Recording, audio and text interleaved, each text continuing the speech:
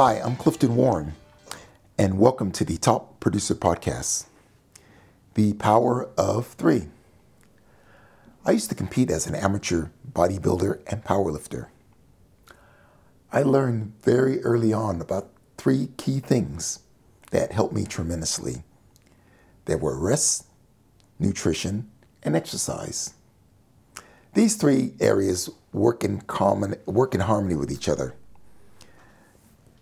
And if one's missing, you're not going to reach your full potential. So if you have great nutrition, doing the right exercise, but you're not getting enough rest, you're going to struggle. And also, if you get enough rest and exercise, but your nutrition's poor, you're also going to struggle. But the power of three also works in business, particularly in selling, when you're trying to market and sell your services. Too many professionals know just one way or are looking for a silver bullet. And so they rely on things like cold calling. They rely on emails or social media.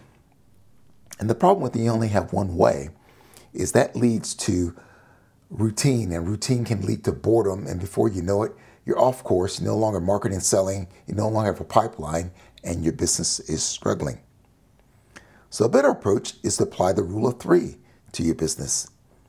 There are dozens of ways to market and promote and sell your services. But you want to start with finding three things that are within your existing comfort zone. Your comfort zone is your safety net. We all have one.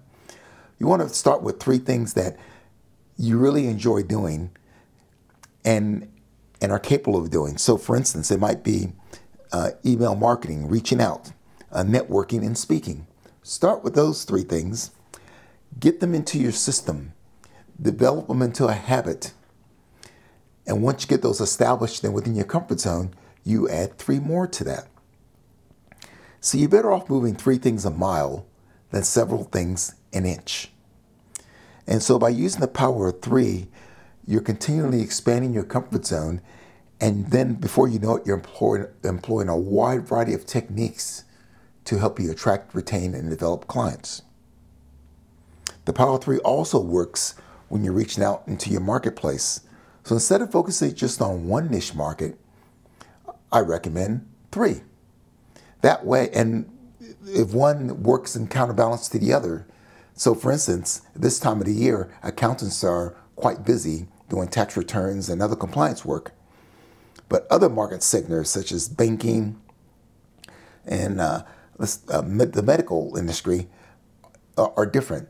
So pick your three niche markets that complement each other and counterbalance each other, and you get the power three working for you in your marketplaces. So you get the power three working for you in your niche markets. You get the power three working for you in your marketing approaches.